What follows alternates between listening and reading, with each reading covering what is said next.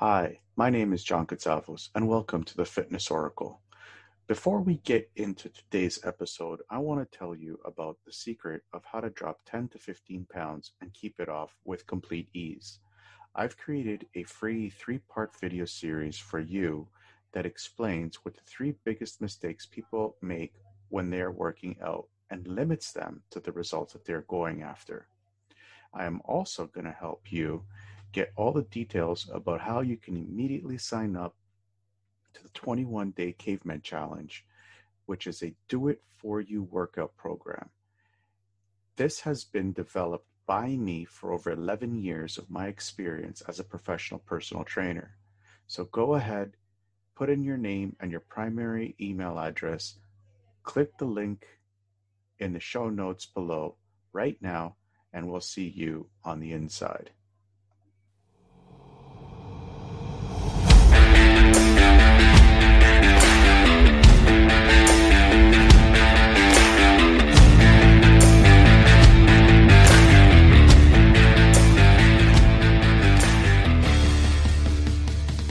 Welcome to the Fitness Oracle, where we have real conversations with real people just like you, with real stories just like yours.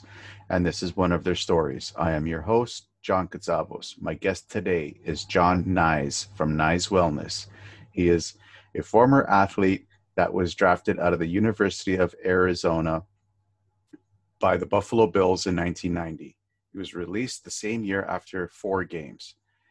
After 3 years of failed attempts at getting back in the league, he opened his fitness studio that he owned and operated, which was called the Power Center in Red Bank, New Jersey, for over 20 years. He closed up shop due to COVID, which has led him to become the author of 2 books, Punt, the true story of John Nyes, and Stronger Than Ever, Conquer Stress, Anxiety, and Depression.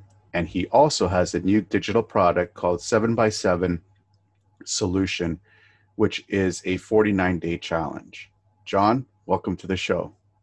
Thank you very much, John. I'm happy to be here, and I appreciate you having me. Thank you for coming. So I actually did a little bit of research, and on your Facebook page, you've been promoting a little bit of your niece. She has a new single going on. I listened to it. It's pretty good, actually. No good. It's good. Yeah, it's pretty good. It's called No Good at Love.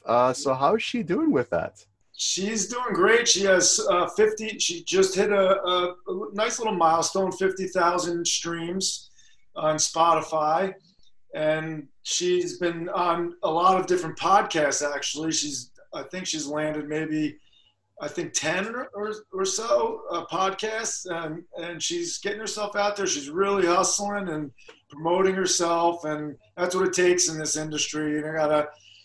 You gotta really push yourself, and she's doing all that shameless promotion. So, but I agree with you. I think she's a talented little girl, young lady, I should say. She's not a little girl. I think of her as a little girl because she's my niece, but she's come a real long way from some really deep and dark tragedies in her life, and she's using those experiences to heal and to write some really powerful music. That's amazing. That's really amazing. And Her name is Max, by the way, Maxx. Yeah. And like I said, like it's really good. Like her that single was really good. Like I actually had goosebumps listening to it. Yeah, I do the same. That's great to hear, though, from someone that's definitely more biased than someone like myself who grew up, who watched her grow up. So it's great to get the feedback, the positive feedback from someone that doesn't know her. For sure. And wish her good luck for me too. Like it's good. I absolutely will. Thank you.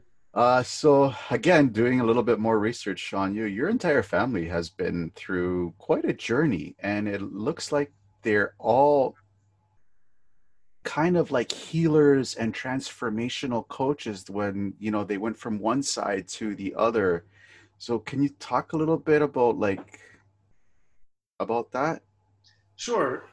My younger brother and I both kind of started out at the same time on that new path that we chose to go down because the path that we were on was leading to some really dark places. So we were fortunate enough to be introduced to a gentleman who was a big influence in our lives, and it set my brother off on a journey that took him all around the world. And he did a lot more traveling than I. I ended up becoming a father, and then a few years after, became a father again. And then at that point, decided to get married. And the mother of my children, who is now my wife of 20 years, we moved in together in New Jersey. And my brother was still a single guy, so he was able to spend a lot more time with this mentor that I was talking about. And then from there, he continued his journey, and he's got some wild stories about traveling to the Amazon and to the Himalayas and living with monks. And he's done some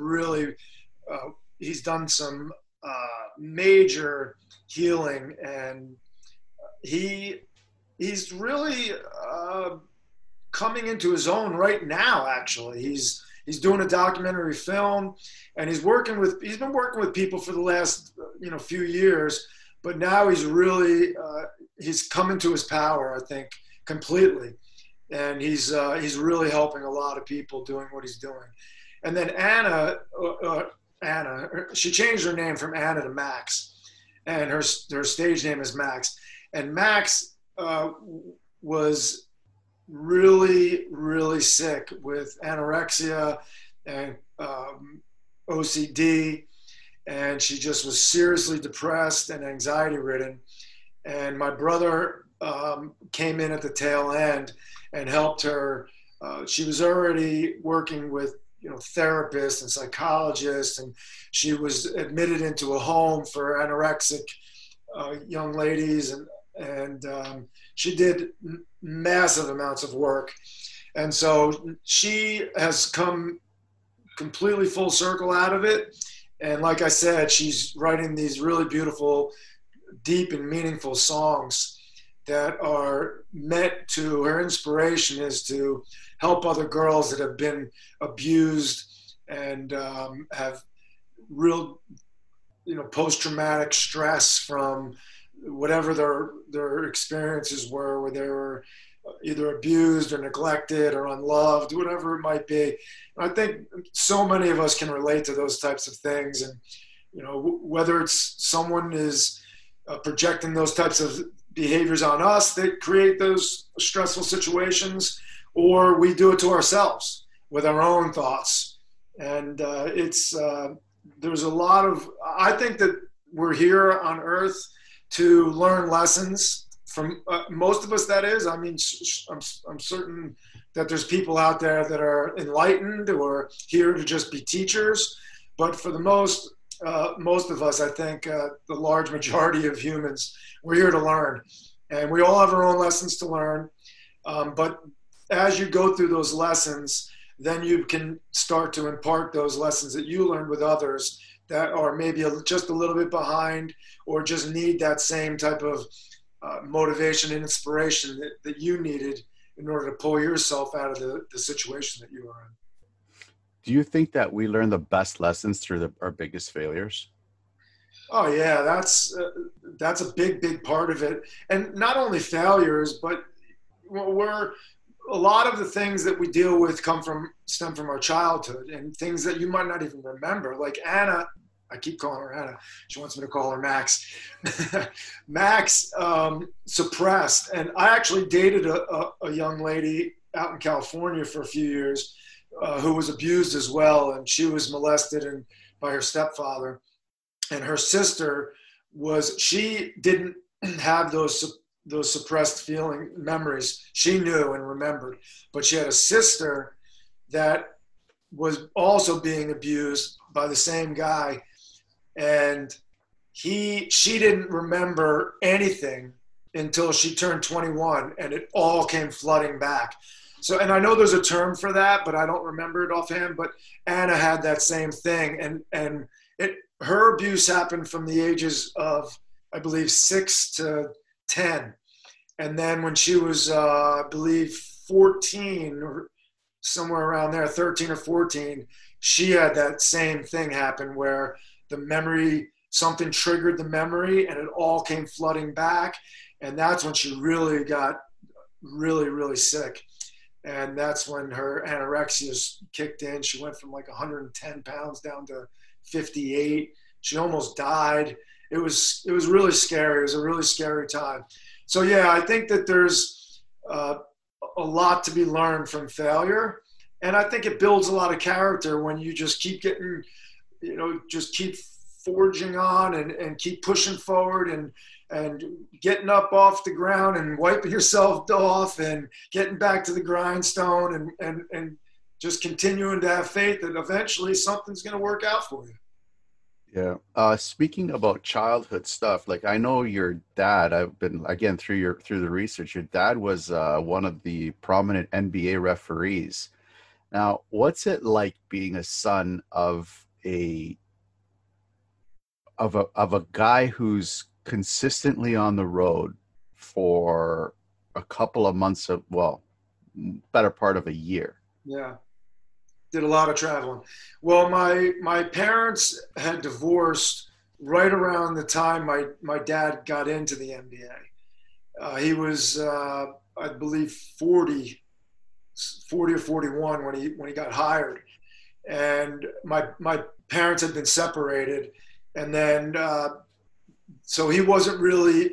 I wasn't living with him, but the relationship that I had with my dad was kind of strained for years, and then there was some healing that needed to be done for me.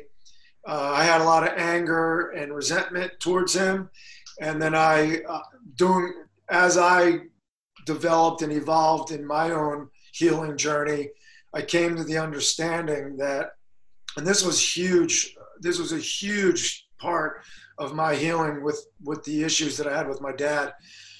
Was that it's not always, you're not always going to learn from someone by their positive actions. You can always learn by someone's negative actions. So I learned a lot from my father when I shifted my perspective, and then I looked at it from a perspective of what not to do.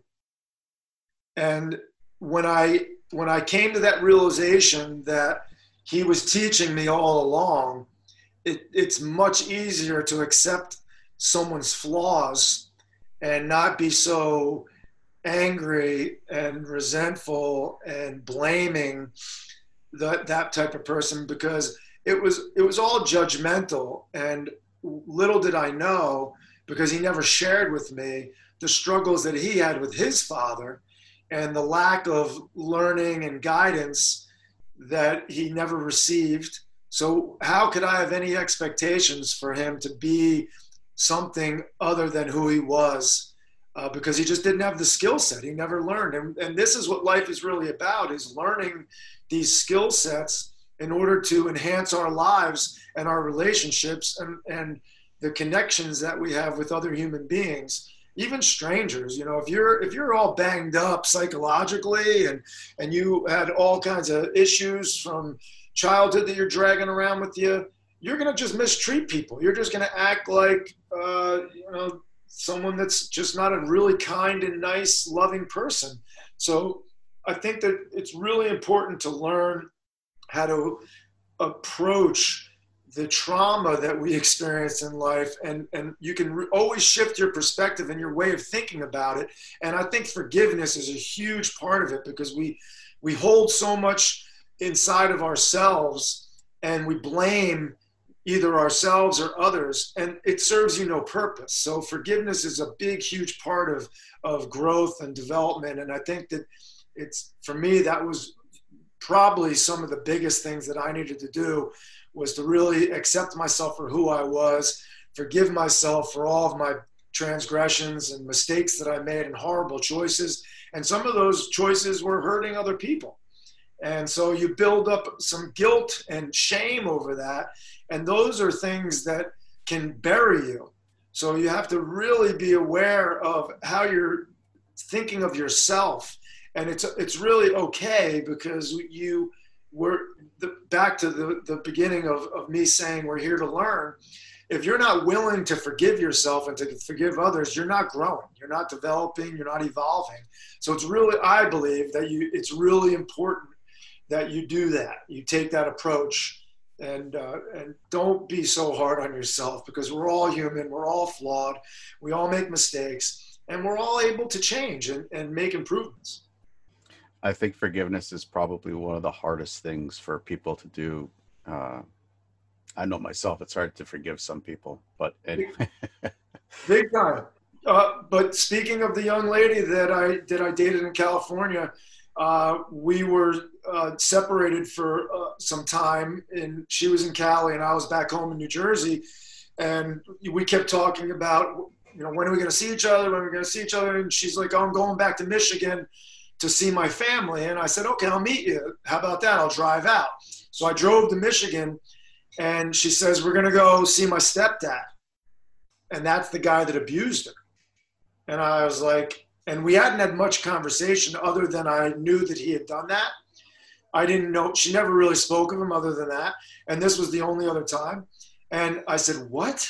You're going to what? You're going to go see him? Why? And she's like, to say hello and just to check in on him and see how he's doing. I was like, you speak to him? And she's like, yeah. I said, whoa. How is this possible? This guy abused you, caused all these problems that led to these really, really bad situations for you. And she said, you have to forgive. You have to forgive. It'll eat you alive. And I forgave him. And I was like, and I literally had a clenched fist behind my back, and I was so close to just trying to knock this guy out. I was so angry with him, thinking about what he did to those two girls. And she forgave him and gave him a hug, and they talked, and it was like nothing ever was wrong. And I was so blown away by the strength that she had to do that. It taught me one of the most valuable lessons. And I was able to, because when you see other people doing it, then you know that it's possible. I saw this woman whose son was murdered by another young man, and she was in court. And she said to him when he was being walked out, I forgive you and I love you. And my son's my son's fine. He's with God now. So don't you worry. You just get your life right. When he was up for parole, he had no family. So she started visiting him in the hospital. She started sending him money and putting him aside money, asking him, what are you going to do when you get out of here? And he's like, I don't know. She got him a job. She got him hired in a job. And then she ended up giving him a room in her place. And then she ended up adopting him, the murderer of her son. So if you can forgive that, then you can forgive just about anything. That's so true. That is so true. It brought me, talk about chills. Watching the story, I was brought to tears. It was really one of the most heartwarming stories I'd ever seen. It was amazing. The love that this woman had. So that is definitely one of most. I can't even imagine something like that happening to me. Yeah, and you put yourself when you hear stories, I think it's natural to put yourself in those shoes and imagine how you would react to those certain situations. And like I put myself in her shoes, my girlfriend, and thought to myself, I would want to kill this guy that abused me for all those years. And she found it in her heart to forgive him, and it makes more sense.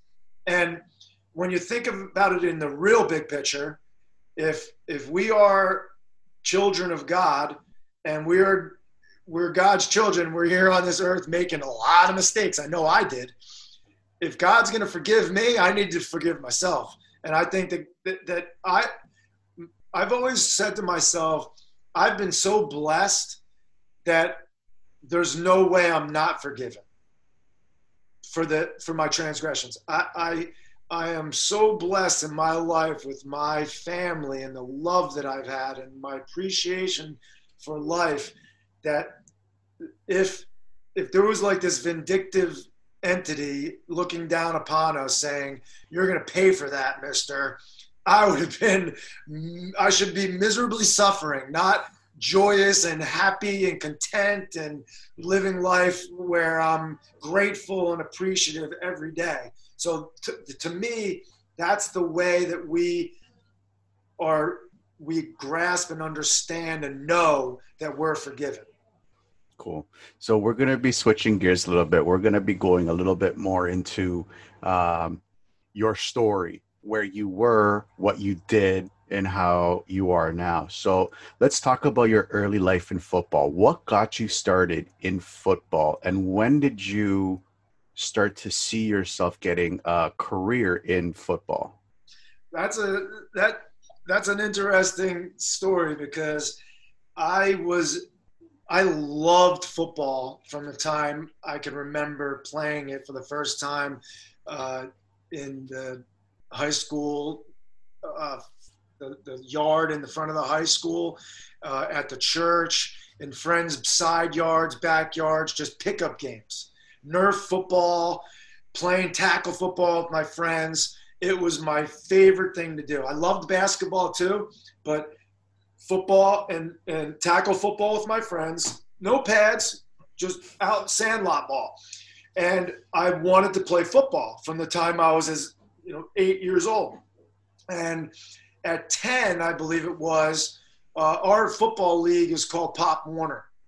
And the Pop Warner coach was the baseball coach and one of the baseball coaches. And he saw me playing baseball and he started recruiting me.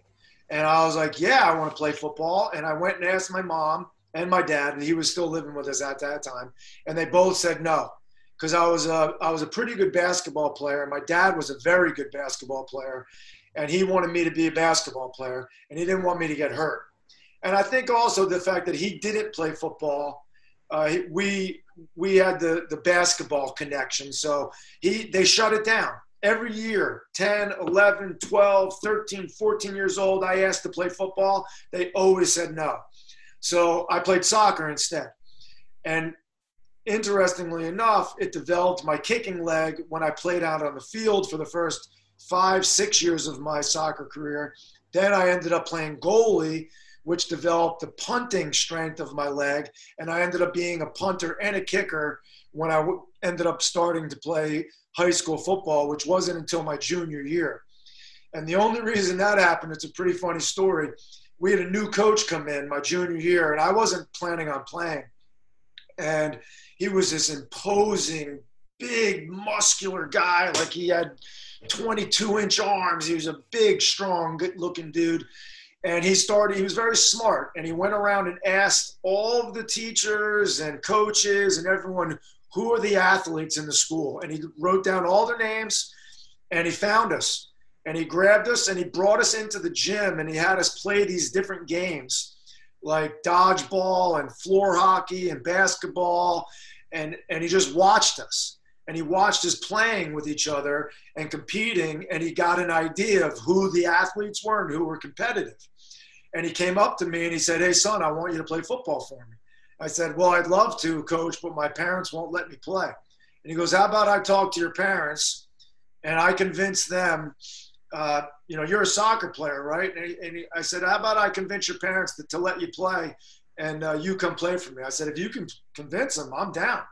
He goes to my mom and says, "I'd like your son to be our punter and kicker. That's it."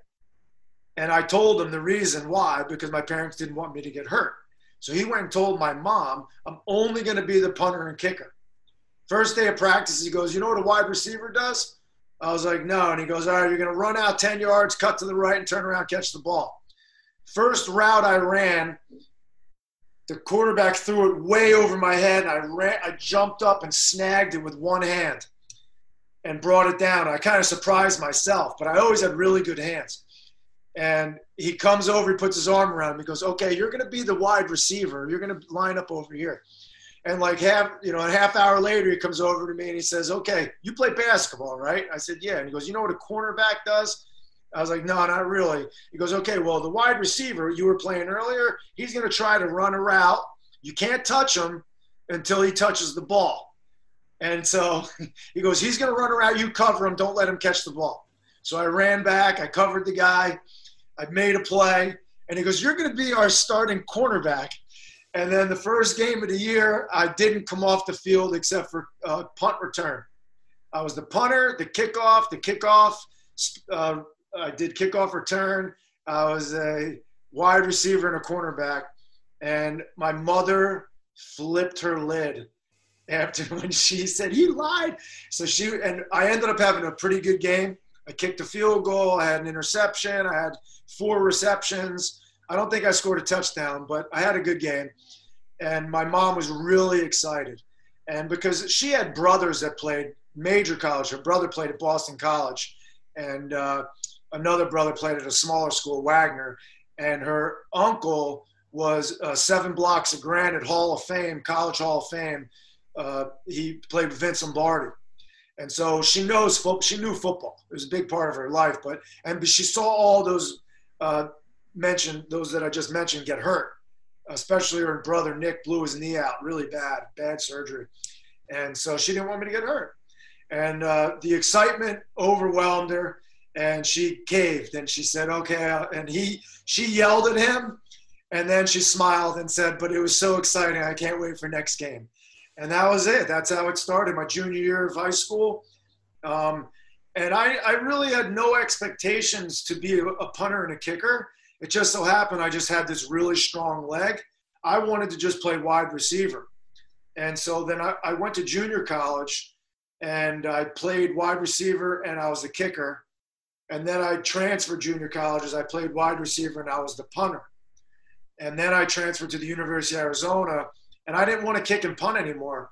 So I ended up telling them that I'm not gonna play. I didn't even tell them I was a kicker and a punter, and I just wasn't getting any playing time.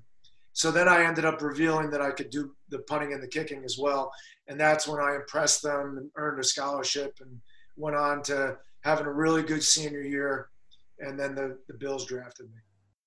How did that feel when you got drafted by the Bills? That was a really bizarre experience because, again, I wasn't expecting it. I wasn't dreaming about it. And at the same time, and all of these stories that I'm telling, not all of them, but the story that I'm telling is in my book, Punt. And it goes into much greater detail about the things that we're talking about. And it gets into some of the real, the wild times, the debauchery. And so when I ended up going out there, when I ended up getting drafted, it was a surprise to me. I was being told that I was going to be drafted, but I didn't believe it because I was always thinking like I should be All-American or All Pac-10. And I got invited to All-Star games, and I just couldn't understand what they were so impressed with because I wasn't a student of the game. I didn't really even understand what a good punter was. They kind of explained it to me like the longer the ball hangs up in the air, the longer the coverage team has to go down and make the play. And I was like, all right, whatever. I didn't care. And so I just happened to have this really freakishly strong leg. And it impressed the NFL scouts when they came to recruit. When I was a junior, they came to recruit the senior that was the starting punter. And I was way better than him. Like my balls were sailing way higher and further. So they were going, who's this guy? And the coach was saying, oh, he'll be the guy next year. Come back and see him. And that's what happened. They came back to see me the following year, and I was drafted. And so it was a mixed emotion because I wanted to be a wide receiver in the NFL. So I was bummed about that I wasn't the wide receiver that I wanted to be. But it was exciting to be, you're the big center of attention. Your town's all rooting for you. Your teammates are all excited for you. You're one of only a handful of guys that are going to get drafted. And so it was an exciting experience, but it was nerve wracking. And especially when I didn't have that confidence. I had a lot of confidence as a wide receiver, probably more than I should have had. But I didn't have that confidence as a kicker. It was a really intimidating position to play because you get booed. And I got booed in Buffalo, and it was, and the reporters were coming down on me, and I was a mess. It rattled me. I was just an anxiety-ridden mess. And my kick, that you can't perform with anxiety like that. So I was just getting worse and worse. And it was a humbling experience. It was really hard to wake up and strap on those cleats and get back out there to embarrass yourself again and again and again. It was tough. It was really tough. So you made the Buffalo Bills, and 4 games later they cut you. How did that make you feel? Well, it was like a step-by-step process. So what happened was there were 2 guys in camp competing with me, and I beat them out, and they kept me on the roster. They got cut. And so after the first game, we killed the Colts. We played they were the Indianapolis Colts. No, maybe, I don't remember if it was Baltimore or Indianapolis, whatever. We played the Colts. We crushed them, and I didn't have to punt. And my kickoffs were okay. One was good. Another one wasn't so good. The next one was okay. So the kickoffs were okay, but I didn't have to punt. But I had been struggling all through the preseason. So they were preparing and getting ready. I'm sure they already called the guy that they brought back. His name was Rick Tootin. And so then I went down to Miami for the game 2, and I had a bad game. I was shanking punts, and I just didn't play well. And then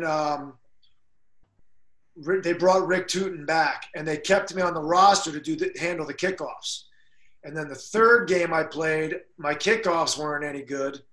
I struggled there because I was just putting so much pressure on myself. And Rick Tootin was playing good.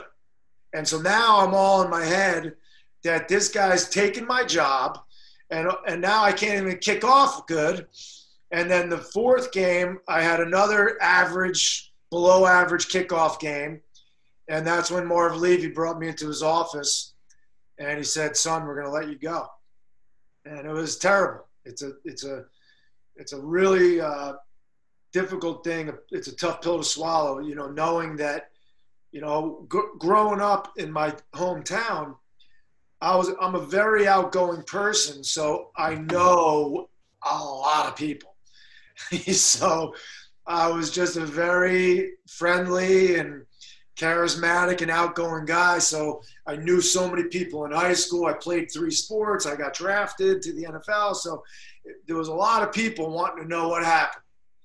And it's not a good feeling everywhere you go. "Hey, what happened? Oh, I saw you on TV, dude. Oh, what's Jim Kelly like?" And all the questions. It was just never ending. And it just drove me insane. It made me I sunk into a pretty bad depression. It was, and then I ended up leaving. I had an opportunity to go play for the World League, which was a team in Sacramento. So I decided to go to California early, and I lived with a college roommate in order to practice and train and get ready.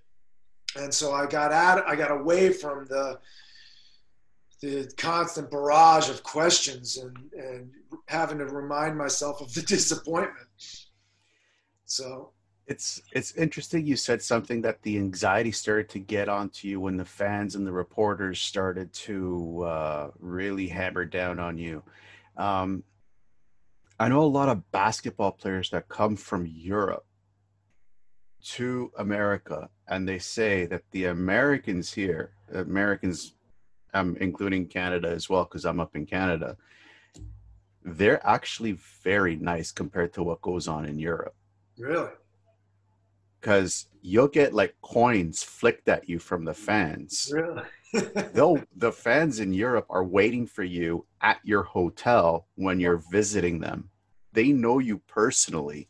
Yeah. So it's how would you deal with how did you deal with with all that stress back then?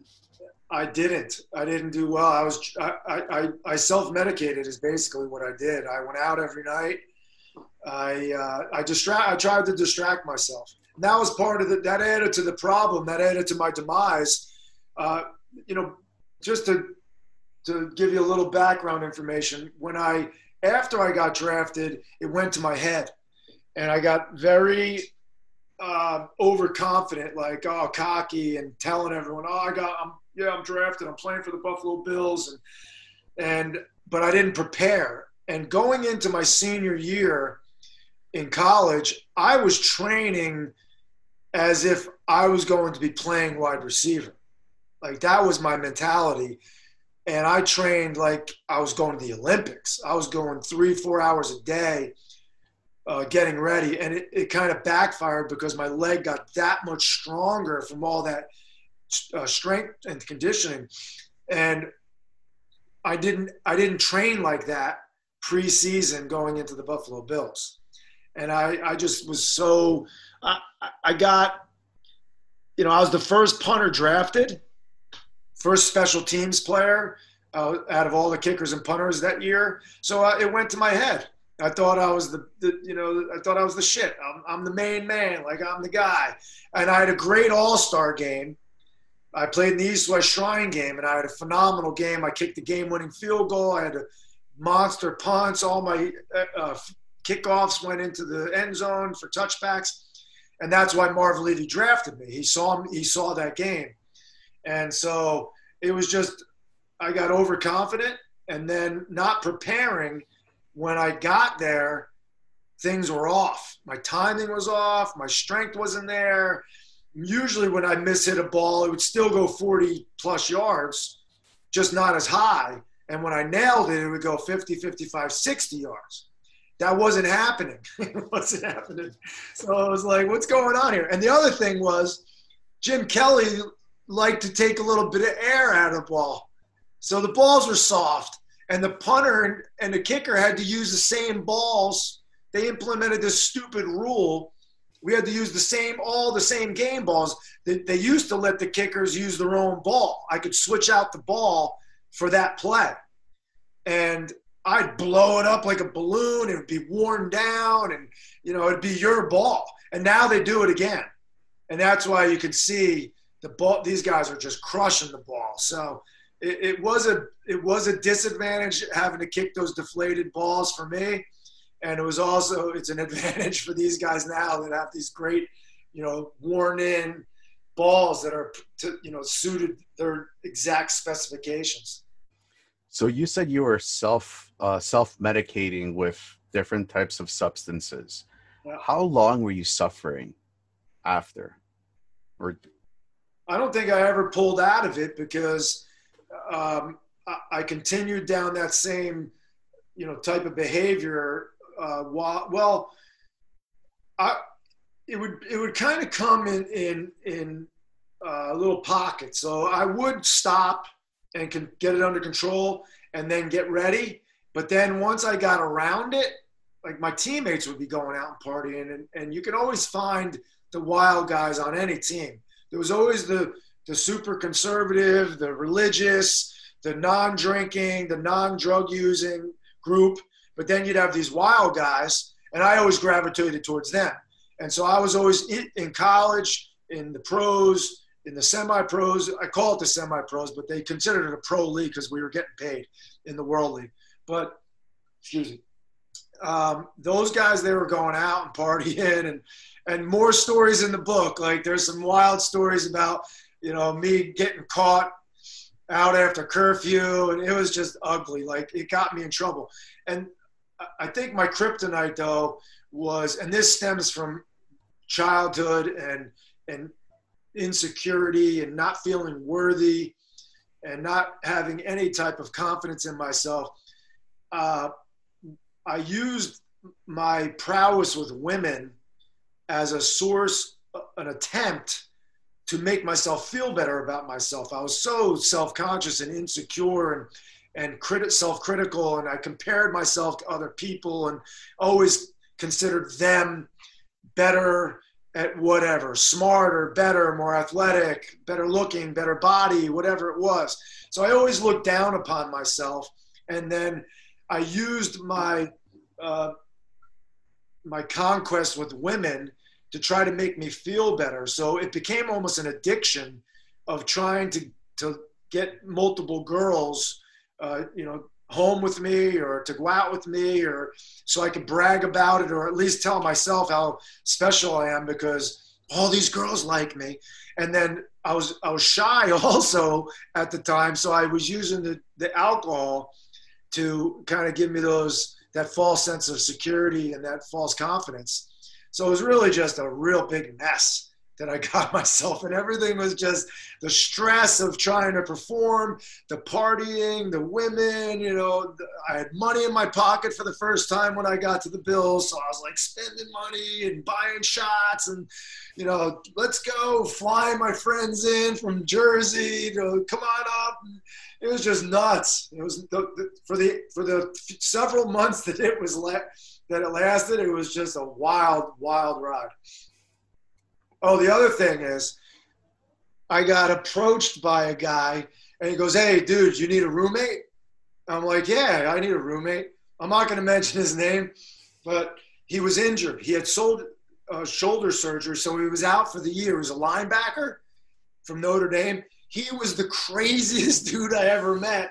And he's like, he'd be like, "Let's go, we're going out." And we went out every night. He's like, "You're a kicker, bro. You don't need you don't need sleep.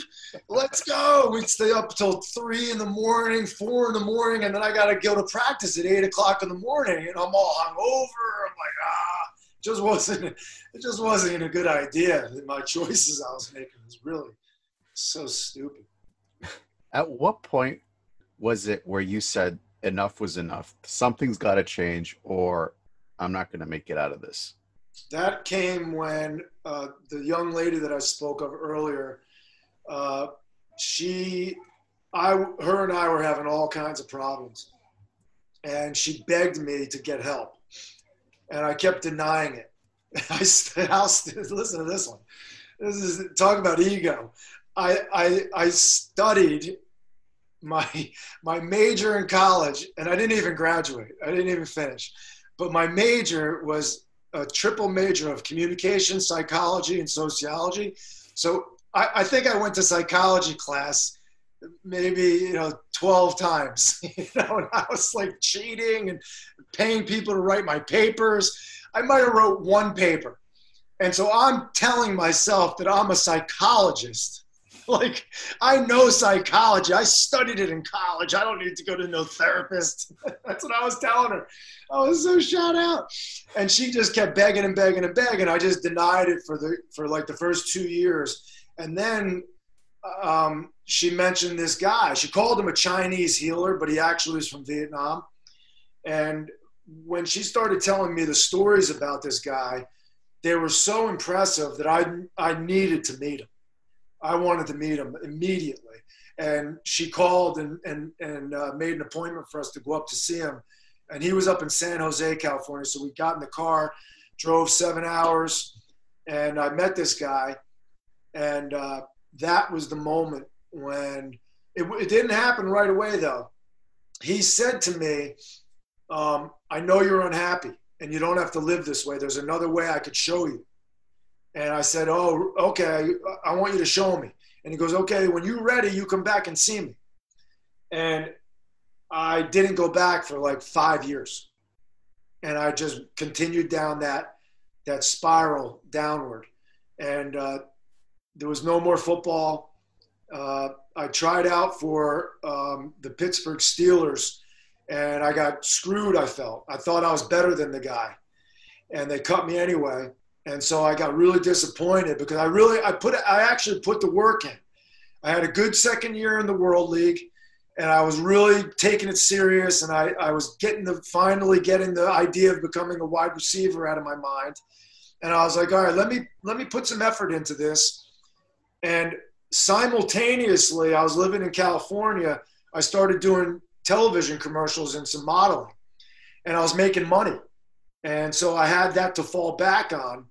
And when I got cut from the Pittsburgh Steelers, I moved back to California and started working as, doing those types of gigs. And I was making some money and doing it. And I ended up signing a developmental deal with 20th Century Fox.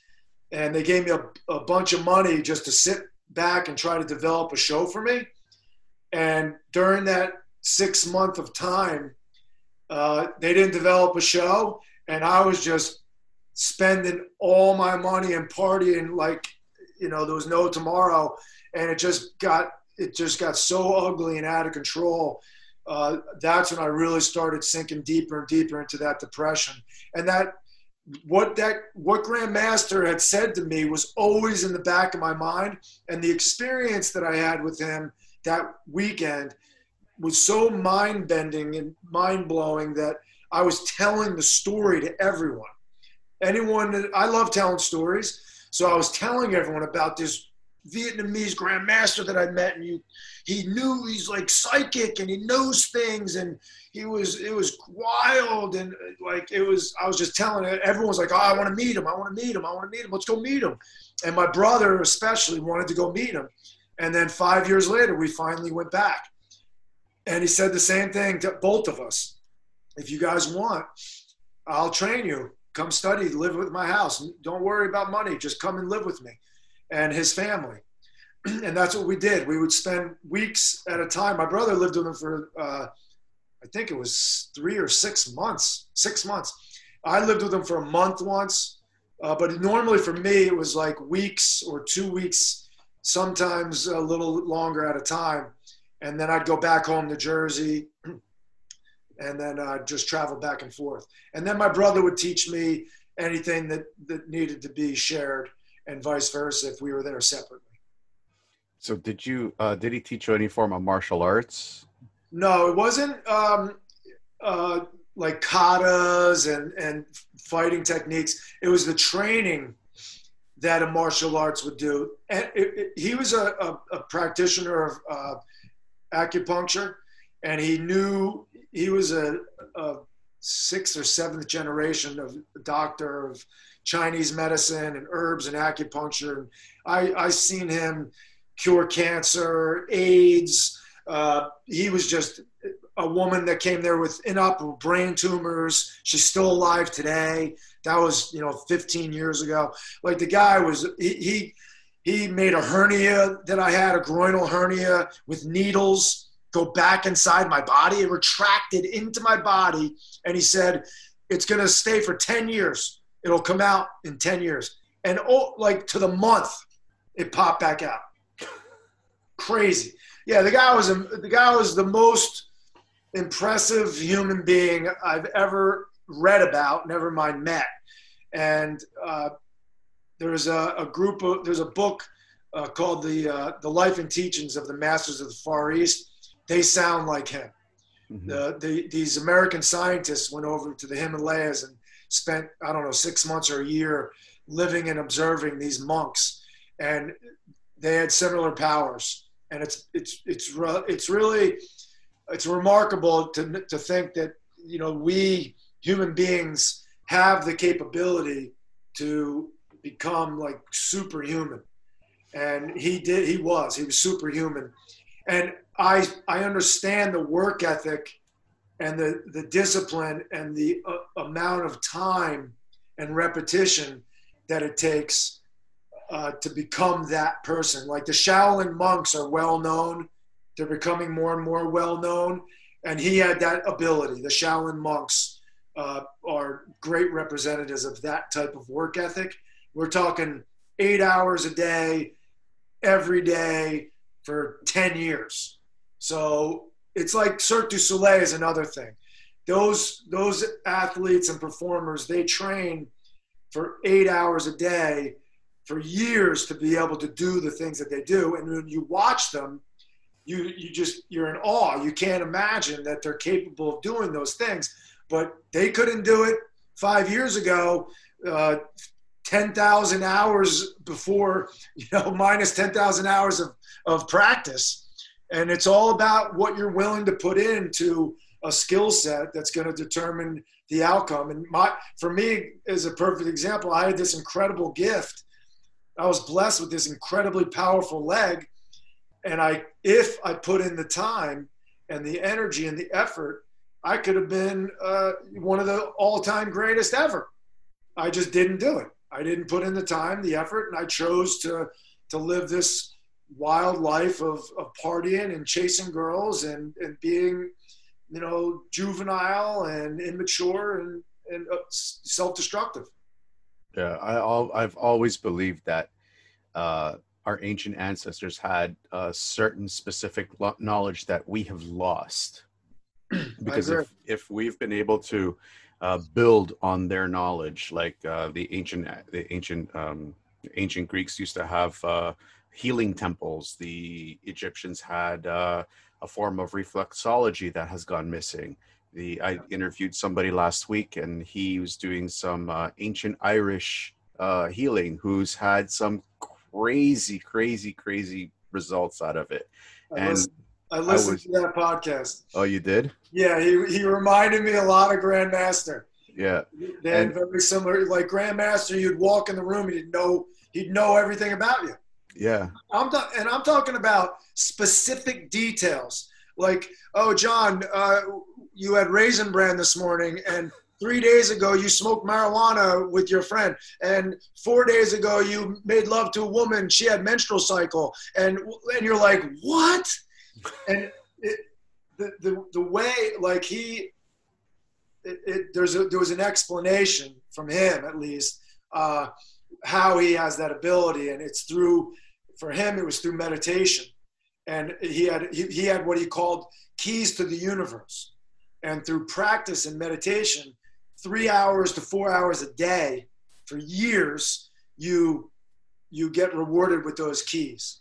Mm-hmm. And in that meditation, did you learn any special breathing techniques? I know you have in your 7x7 some key breathing techniques that you introduced. What are they? The breathing techniques are associated with exercises that he taught me. And so there's the 7x7 solution, which is the 49-day challenge. It's comprised of implementing these 7 disciplines into your life. But the exercise component is 3 exercises that you do every single day for 49 days. You cannot miss. And he said to me, when he introduced me to the one exercise, he said, if you do this exercise the way that I show you, you'll be the strongest you've ever been in your life. And I instantly equated that to my 335-pound bench press and my 450-pound squat. And it had nothing to do with physical strength. It was mental strength and energy. And so being an acupuncturist, he understood and mastered the energy of the body and understands how to manipulate energy through his needles and through herbs and through steam room with herbs that you're breathing in, and also through exercise. And so he taught me, I would say, roughly 3 dozen exercises that are either a deep inhalation through the nose with an exhale through the mouth, a quick in and out nose-mouth, or a quick in and out through the mouth. And I know that's called Kundalini breathing in yoga, fire breath. And but the special quality about these exercises is the position that you put your body in that allows the energy to flow freely throughout the body while you're taking that inhale and letting that exhale out. And so that's the technique, is the movement combined with the inhalation. So it's not necessarily anything special about the breath. It's just either a deep breath or a quick breath. But it's the movement that is the special part of that. That's interesting that you say that. So what you're saying is you're trying to connect your movement, your body movement, with your breathing. Right. For example, there's and there was no names to any of these exercises, so I named them all. So the power kick, we started every day with kicks, and we did hundreds of them. He did thousands of them. He claims, and I believe anything this guy said, because the physical examples that he shared with me were unlike anything that I've ever seen and probably will ever see. And when he said he did 3,000 kicks every day without missing for 10 years in a row, I believe him. And the kick, I was doing like 600 a day. I did 3,000 one day, and I could barely walk the next day. I literally like shuffled outside to do he wanted me to do 10 days of 3,000 in a row. I did the first day, and that was it. And he never even mentioned it. Like he knew I just didn't have that mental toughness, like 600 was more than enough for me. And, but it's the inhale of the kick. So when we're standing all day and sitting, our body's vertical, and we breathe in, and the energy comes into the body and it goes into the lungs. Some of it stays and some of it goes out with the exhale. So the energy that stays, he said, sunk. It would sink into your pelvic floor throughout the day. And so what happens is the kicks, you kick and you inhale simultaneously. So the inertia of the kick with the draw of the breath pulls the energy up, pushes and pulls, pushes and pulls, pushes and pulls. Kick, breath. And so when you do hundreds and hundreds and hundreds of kicks, you're bringing that energy up into the chest cavity where all your organs are. And so you're bringing that vital chi into a place where you need it. And then he said, if you do enough of the kicks, that energy will even rise up to your head and bring it to your brain. And so, and then after the kicks, you do a punch. And you're doing punches in a horse stance, which is a deep squat. And you're breathing in and out, in and out, in and out. And that's swirling the energy. It's creating this, this force of energy inside of you. And then the lunge walk, I call the pendulum lunge walk. That's the one that sends the energy all the way through and around the body from your fingertips to your toes and all around. So it was profound, to say the least, the experience that I had going through the 49 days. And I've probably done it. I'm actually right at the end of one right now. I'm probably doing it for the 6th or 7th time since I learned it. And at 53 years old, I can honestly say I'm blown away by the physical results, the mental clarity, it creates such a shift. I'm mad at myself for taking so many years to do it again. Like I hadn't done it, and I can't remember the last time I did it. It had to have been at least 5 years ago.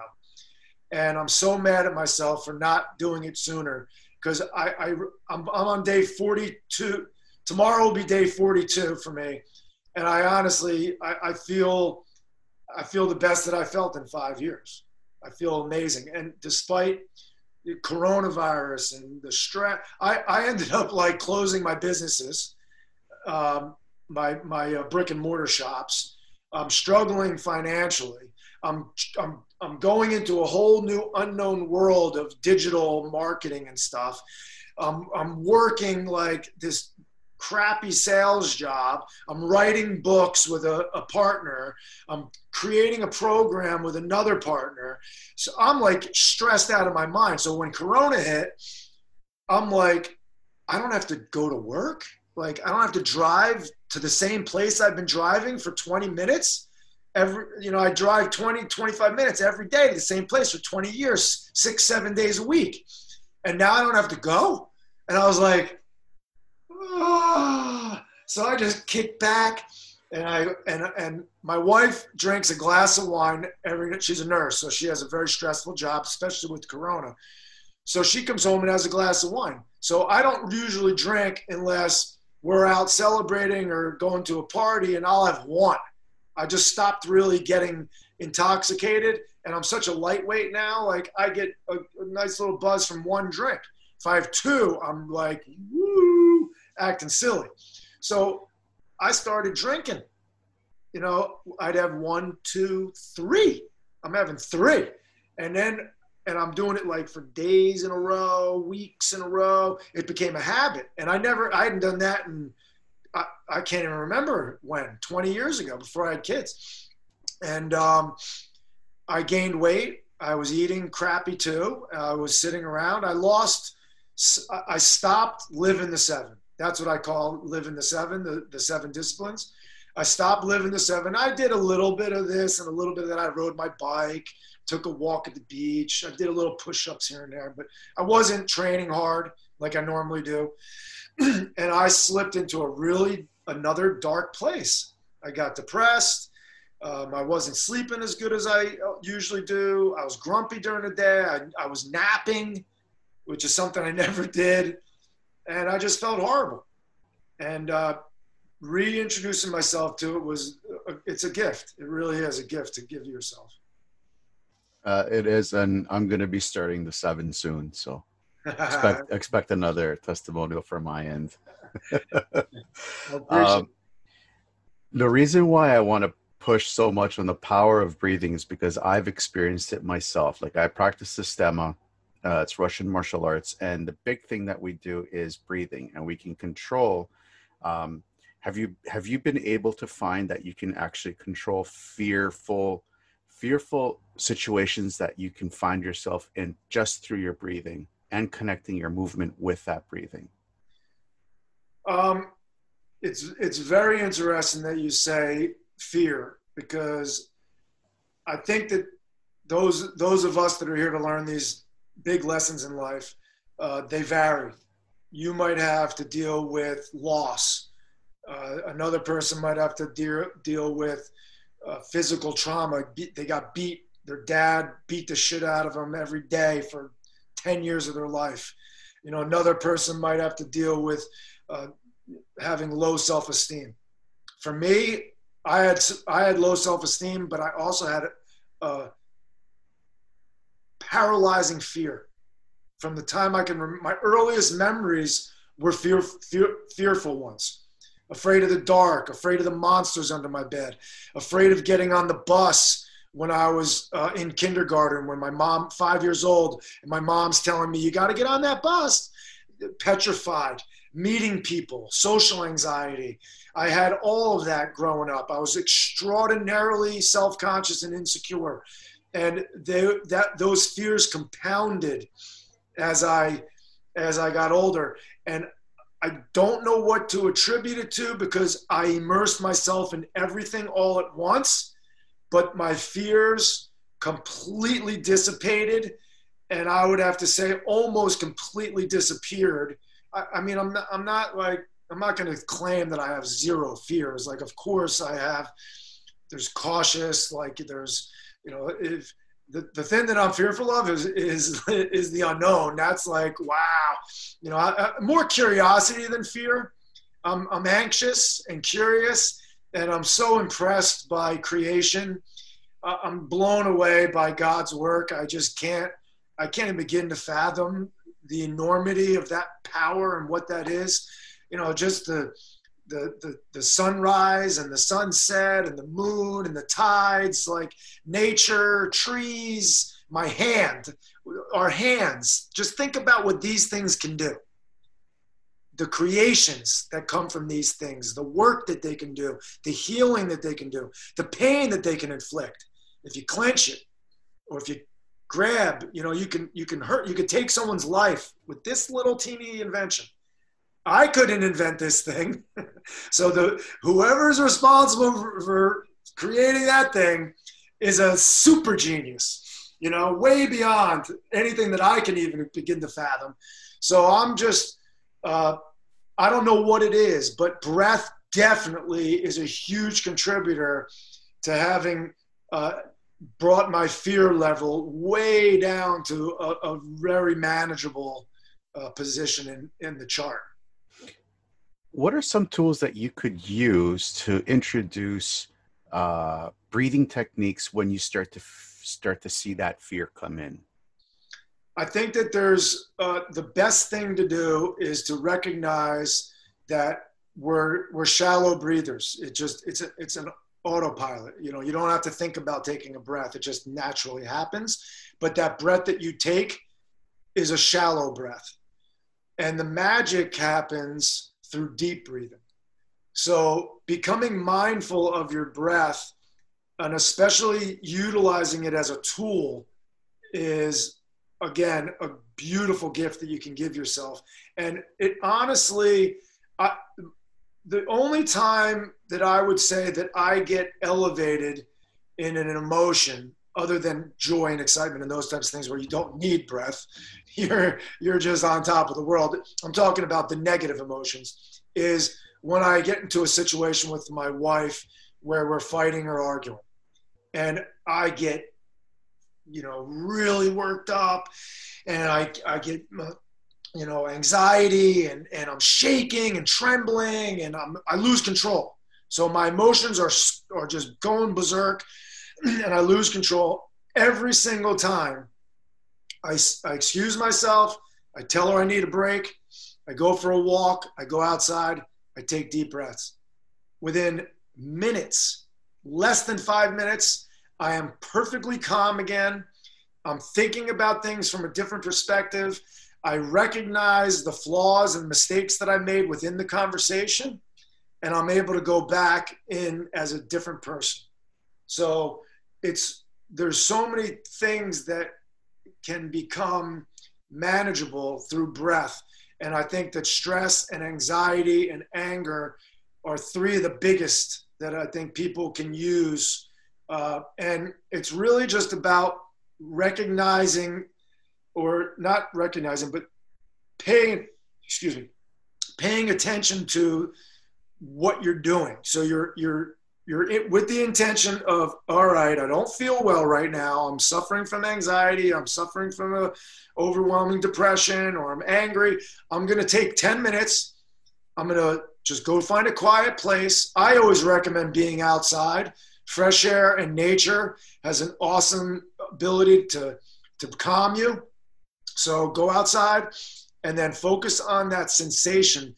Feel that air entering the nostrils, going down and through the throat, expanding the lungs, filling them up as much as you possibly can, and then noticing that air leaving your body and the sensation that goes with it. And just when you are focusing on that, it quiets the mind and it distracts you from whatever it was that was causing the disturbance in the first place. That's amazing. That's actually more like a little bit of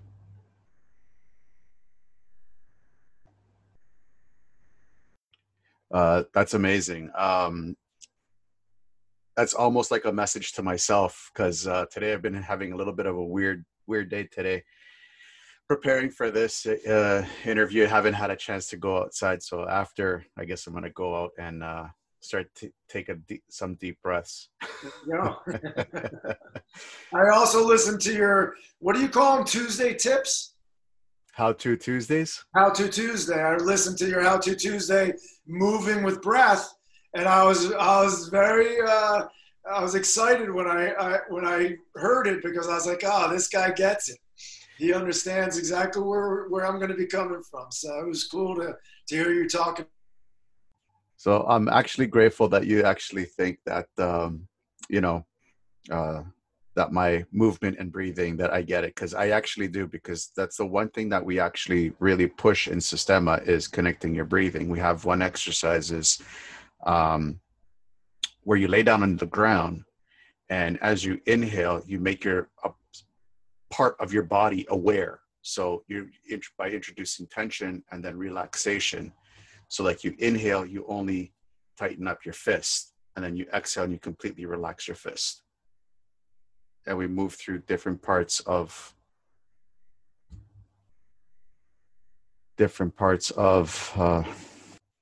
so your book, Punt, True Story of John Neese. Yes. How did that come about? Well, during my training with, his name's Grandmaster Mock Dom. When he and I were training together, he said to me, you're going to have an opportunity to share what I'm sharing with you. And you're going to have to, figure out how you're going to get your message out. And so I had, like I said earlier, I'd been in Hollywood a little bit at the time. So I decided I was going to write a movie about it. So I ended up writing this movie, and Grandmaster said, I spent like a year on it. I was all excited. And he goes, no movie, book first. You must write book. And I was like, write book? I'm not a writer. What are you talking about? So I was like, all right. So I started writing, and I wrote this book, and a good buddy of mine who's way more talented than me as a writer, his name's D.P. Batichevsky. He's the author of Punt. He read that book, and he said, we can make this so much better. And so I said, let's do it. And so he and I spent the next 4 years on the phone sharing stories and going back and forth over, the dialogue from the stories. And we came up with Punt all those years later. And then I decided, the movie will hopefully come, later. I actually had one of the first 5 people that read the book, a high school buddy of mine. His neighbor is a filmmaker, and he loved my book, and he gave it to him. And the guy read it and wanted to make it into a movie, but he's not, he doesn't have any successful films, and it's just, it's one of those things where I'd rather wait for something better to come along. But it was very reassuring that, like, one of the first 10 people to read the book wants to make it into a film. So I figure once the book gets out there and thousands of people start reading it, it'll fall into the lap of the right person that wants to make it into. I see it more as a Netflix series than as a movie. Mm-hmm. So hopefully one of these days that will become a reality. That's awesome. You also have another book that is, I'm not sure, has this book come out yet? It's coming out right here on your show. Oh, perfect. Stronger Than Ever. Conquer stress, anxiety, and depression. How did that come about? That was something that happened when I was in my brick and mortar gyms, fitness studios, the Power Center. I was offering a 49-day challenge. I called it the 49-day Warrior Challenge. We have since changed the name to the 7x7 Solution. And I decided that these experiences that people were having and the experience I was having were so profound, I felt like it needed, the methodology needed to be explained.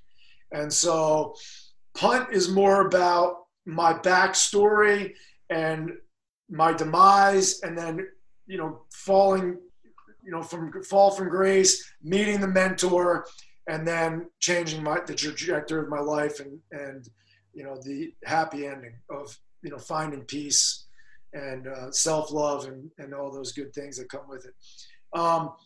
But as I was pushing or promoting before DP and I worked on the book, I had been trying to get published with my original transcript. And a woman that was training with me said, you need to write the methodology book first, and then you need to back it up. You're putting the cart before the horse. So then I went back to the drawing board and I wrote a book called Live the 7, which has now become Stronger Than Ever. And once DP worked his magic with the original transcript of Punt, I asked him if he would work the same magic with the original transcript, which was called Live the Seven. And then we ended up changing names, the titles and everything. So it was, it's been years and years and years in the works, but they're finally here. And so Stronger Than Ever is the methodology and a little bit of the backstory, and Punt is the whole story about how these 7 disciplines became a part of my life and helped change my life and others as well. Awesome. I actually subscribed to Stronger Than Ever, and I put a order in for Punt, so I can't wait to read those 2 books. Awesome. I appreciate that, John. Thank you. So we're coming close to the end of the show, and I always ask my guests these 7 questions, just to get your insights on everything and Sure. what's going on today. With the increase in people suffering from depression from the lockdowns, what would be the one thing that you could tell them to keep their hopes up? Ooh, keep your hopes up. Well, I think that for me personally, the thing that I would say brought me back to a place of peace and comfort and contentment was faith. And the faith comes, for me, it came with implementing these 7 disciplines into my life. And it reminded me that we're not just this physical body. We are a spirit. We are a light. We are an energy. And I believe that light will never extinguish. So knowing that no matter what happens, no matter how bad of a situation comes into your life, it's going to always be okay. You'll always be, if you believe, you have to believe, if you have the faith, that no matter what, you'll always be taken care of and protected despite the hardships that you're going to have to go through. It quells it takes the edge off of whatever that thought or those feelings that you're having. So I would say that faith and believing that everything's going to be okay would be my number one go-to for that. Awesome. Where do you see Nice wellness in the next 5 years? Nice Wellness? Nice. I just really want to help people feel better, and I've seen it help people. I've had many clients over the years. I had an employee. Her name was Rita. You can see her testimonial when you go. Oh, by the way, the Stronger Than Ever book is for free. So if you go there, if you go to the 7x7 solution link, you'll see a testimonial by Rita and another testimonial by Mark. Rita, her story is so, it blows you away. It's so impressive what that poor girl went through. She lost her father. He suffered a long, miserable, slow death to brain cancer for 8 years. This poor girl watched her dad slowly pass away in front of her eyes, and she was so traumatized from it. She was on all types of medications, suffering from anxiety and depression and stomach issues and all kinds of health issues. And she completely turned it around by living the 7 and immersing herself into the challenge. She loved it so much she did it twice with very little time in between. And her story is very impressive. But that's what drives me, like knowing that someone like Rita that was suffering, such a major loss and feeling so down on herself and hopeless and suicidal, for her to be able to turn that around. I know so many people are suffering today. There's so much hardship happening. Before COVID, there was millions and millions and millions of people suffering all around the world. So I just believe that these disciplines have a way of empowering you to be able to deal with any adversity that comes your way. I really believe that. And so my objective in the next 5 years is to just share this, these stories and the 7x7 solution with as many people as possible. That's awesome. How about you personally? Where do you see yourself in 5 years? 5 years, I see myself in the Blue Ridge Mountains of North Carolina on a place called Niceland. And Niceland's going to be a place where people can come and visit. There'll be equine therapy. There'll be horses there. My daughter, my oldest of four children, is an equine. She's been working in equine therapy for many, many years, and she'll be running the barn. And my wife was once a yoga instructor, and I expect her to get back into tip-top yoga shape. So I'll be running the 7x7 part of the Shangri-La that I'm going to be building down there, and we're going to be going on hikes and swimming in some cold water and just enjoying life and watching the sunrise and dancing around a fire and going into sweat lodges. And I just see a lot of people visiting, and all are welcome. And it's just going to be a place of love and kindness and healing. And that's, I've been called to the mountains of North Carolina down by Asheville. And that's where I plan on building this. So that's the dream and the plan for the future in the next 5 years. Sounds amazing. Really does sound amazing. You'll be one of the first to be invited down. Awesome. If you could pick up the phone right now and call yourself at 20 years old, what would you tell yourself? Dude, wake up. What are you doing? My brother said something in an interview recently, and I gotta say the same exact thing. I would just tell him to stay strong, because I don't want to change anything.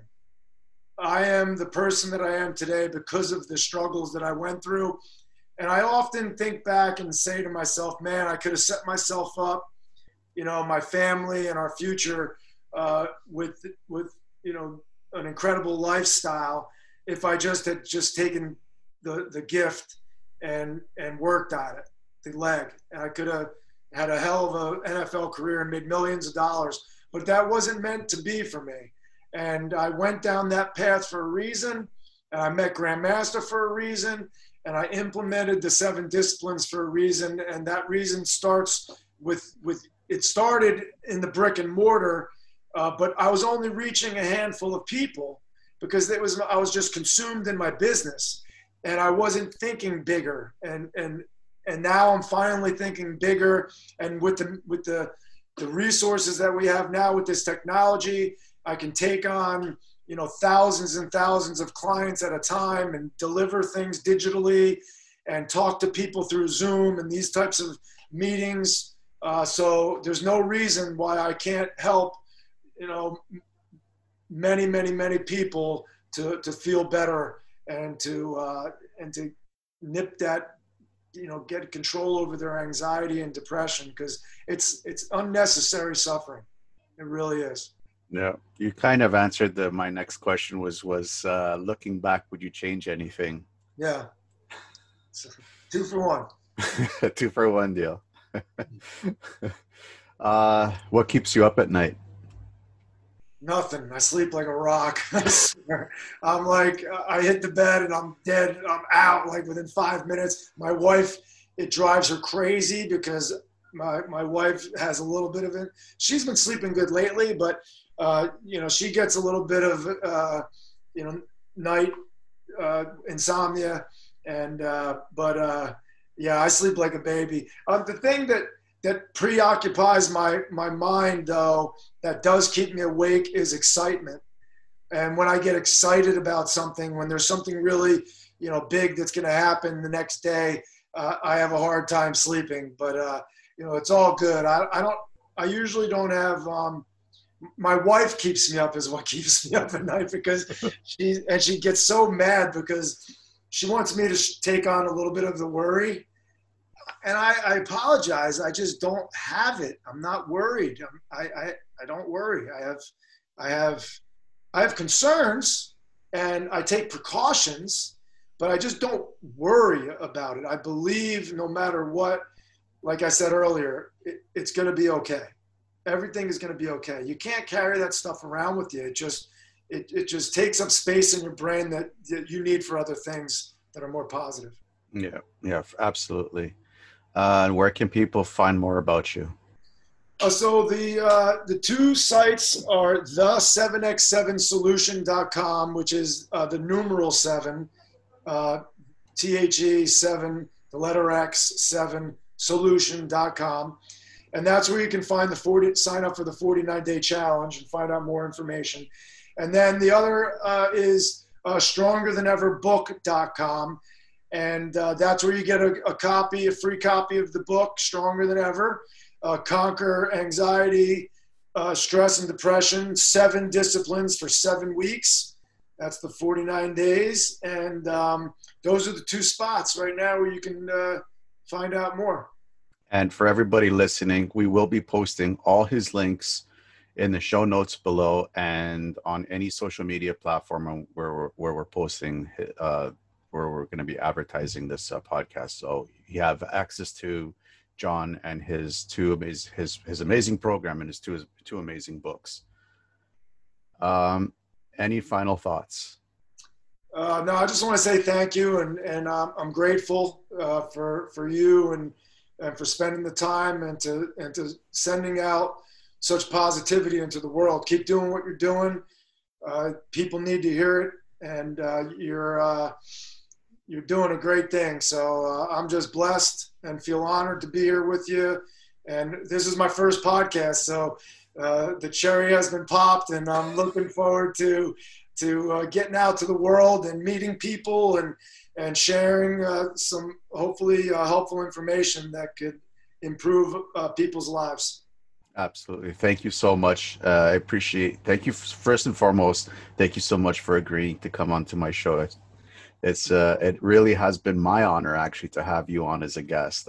For your entire journey, which is so unique that a lot of people, they just see, they like for professional sports athletes, what they see is just the end product. Right. They don't see what, led up to them getting there, all the hard work that's being put in and what happens to them after. Yeah. And it's not just getting cut. It's like, okay, a sport athlete gets a massive injury that's career threatening and ends their career. What happens after?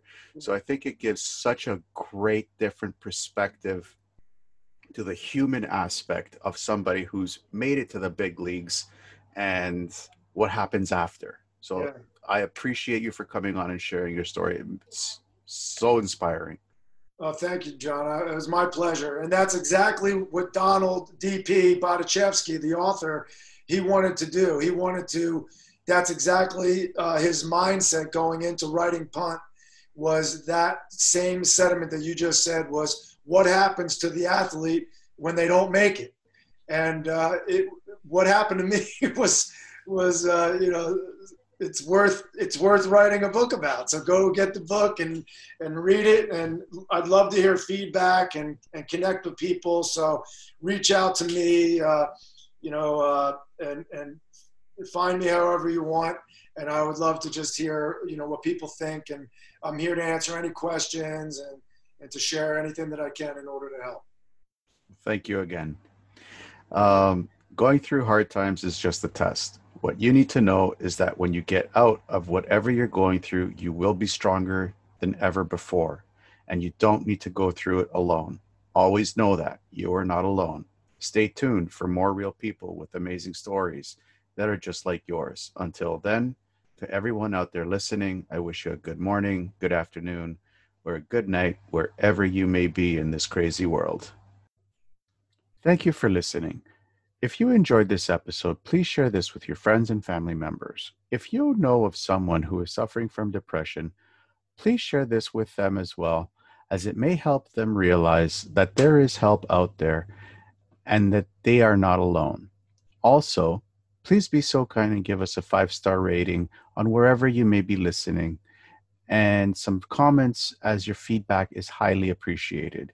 Thank you again for supporting our mission to speak out and find solutions about men's mental health issues And stay tuned for more amazing stories from real people that are just like you.